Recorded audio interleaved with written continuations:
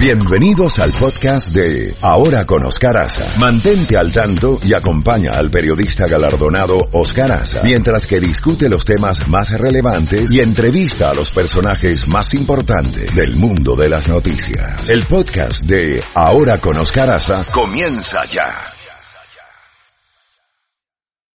En Ahora con Oscar Haza, contacto directo con Jacobo Goldstein.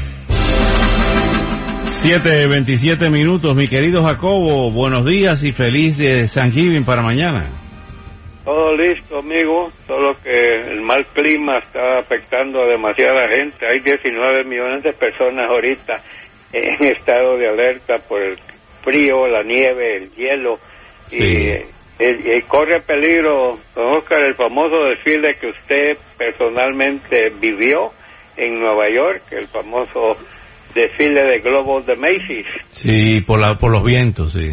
Dicen que va a estar viento y ese es uno de los grandes placeres, ver esos globos con figuras actuales, figuras históricas y también, como le decían en Honduras, pichingos, personajes como Donald Duck, Mickey Mouse, toda clase de... Y es un desfile que van cientos de miles de personas, ¿no? Así Mucha es. gente viaja a Nueva York para estar en ese desfile, así que vamos a ver cómo marcha. Pero el clima sí, hay 50 millones de personas que estarán viajando por la vía aérea, vía terrestre, y van a haber problemas de mal clima de punta a punta, del oeste al este. Sí, señor. ¿Qué más? Óyeme, Jacobo, el presidente está a la ofensiva en su campaña de reelección. Estuvo anoche en Sunrise, cerca de tu casa ahí, y con una cantidad de seguidores, y utilizó un término bastante fuerte cuando dijo que todo eso de investigaciones y el intento de impeachment es BS, bull, eso mismo. Sí, suena horrible, no excremento de un búfalo. Sí. Pero lo que sí, increíblemente, los seguidores, cómo lo quieren, cómo lo admiran, cómo lo aplauden, cómo lo abrazan. Hubo una señora que dijo, lo vi en los noticieros, que Trump era enviado de Dios, que Trump había sido puesto en la Casa Blanca por Dios. Bueno, y tenemos también que el ex secretario de Energía, el gobernador de Texas, ¿no? También dijo que esa era cosa de Dios, y por supuesto el mismo presidente Trump en un momento vio para arriba y dice, bueno, me siento como que he sido el escogido, y bueno, pero mucha gente piensa igual que él, es la verdad, tiene un poder sobre el público y sus votantes que es asombroso. No hay otro político en nuestra época que tenga algo igual, y simplemente su gente lo sigue de un lado a otro. No hay problema entre él y su gente, inclusive pese a todas estas audiencias públicas que se han llevado a cabo, Oscar, que no han hecho verse tan bien que se diga al presidente, su gente sigue con él.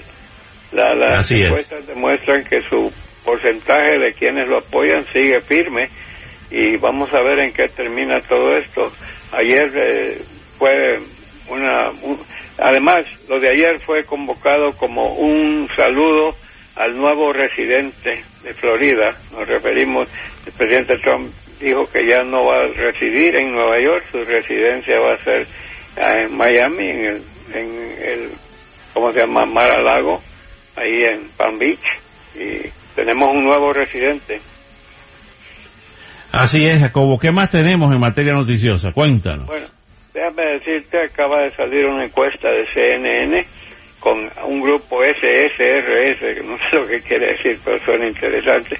Esta encuesta es en las últimas horas, acaba de darse a conocer. Ok, entre los demócratas, Joe Biden, 28%, Bernie Sanders, 17%, Elizabeth Warren, 14%, Pete Buttigieg, 11%, y ahí viene la sorpresa, Kamala Harris, 3%, Amy Klobuchar, 3%, y por primera vez aparece nada menos que Michael Bloomberg, 3%, ya está figurando, acaba de entrar, así que vamos a ver qué va a pasar con la presencia de Bloomberg ahí en esa nueva lista, digamos, de precandidatos, Mientras tanto, tenemos también Quinnipiac, que acaba de anunciar recientemente, hoy Joe Biden, 24%. Segundo lugar, Pete Buttigieg, 16%.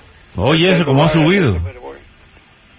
Mira, tercer lugar, Elizabeth Warren, es exactamente 14%. Es lo que saca también de la encuesta de hoy de CNN. 14% y 13% para Bernie Sanders.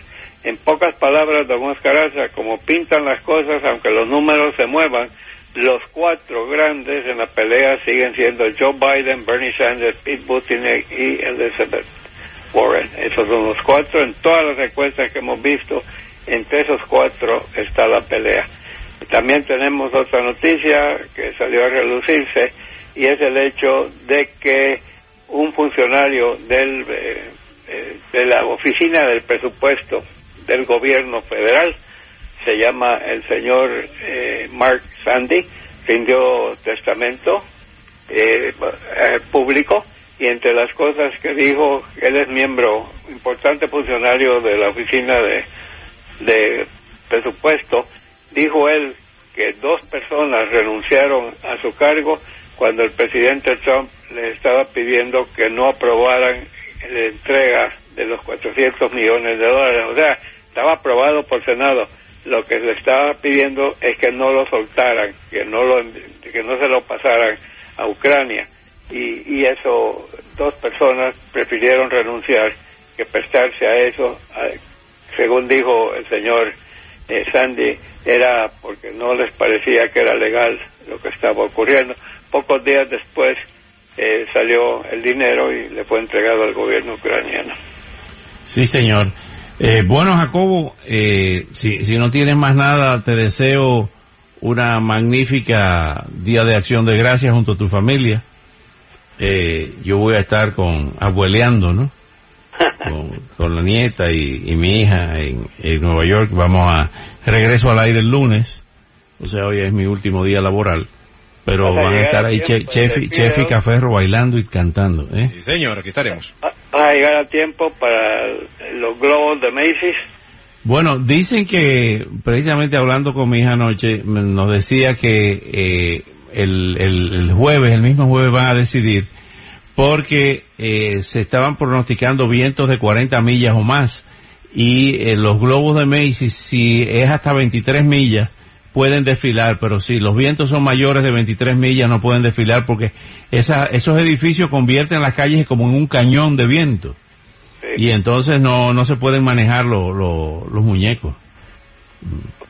Pero antes de despedirme, quiero felicitar a los seguidores del Real Madrid.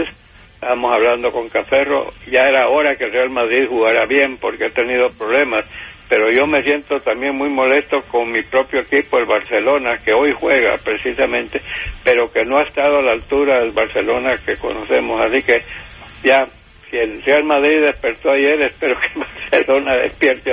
Cosa curiosa, los dos equipos están empatados en el primer lugar de la liga, pese a que no están jugando a la altura así que así está. Mientras tanto, aprovecho la oportunidad para desearte a ti y a tu familia y a todos nuestros oyentes precisamente que la pasen muy bien el Día de Acción de Gracias, y yo estaré colaborando con el equipo mañana y el viernes, así tendremos veremos cómo están los vientos que soplan, no solo los de Nueva York, sino que los políticos. Yo te llamo, Jacobo. Un abrazo grande, saludo a la familia.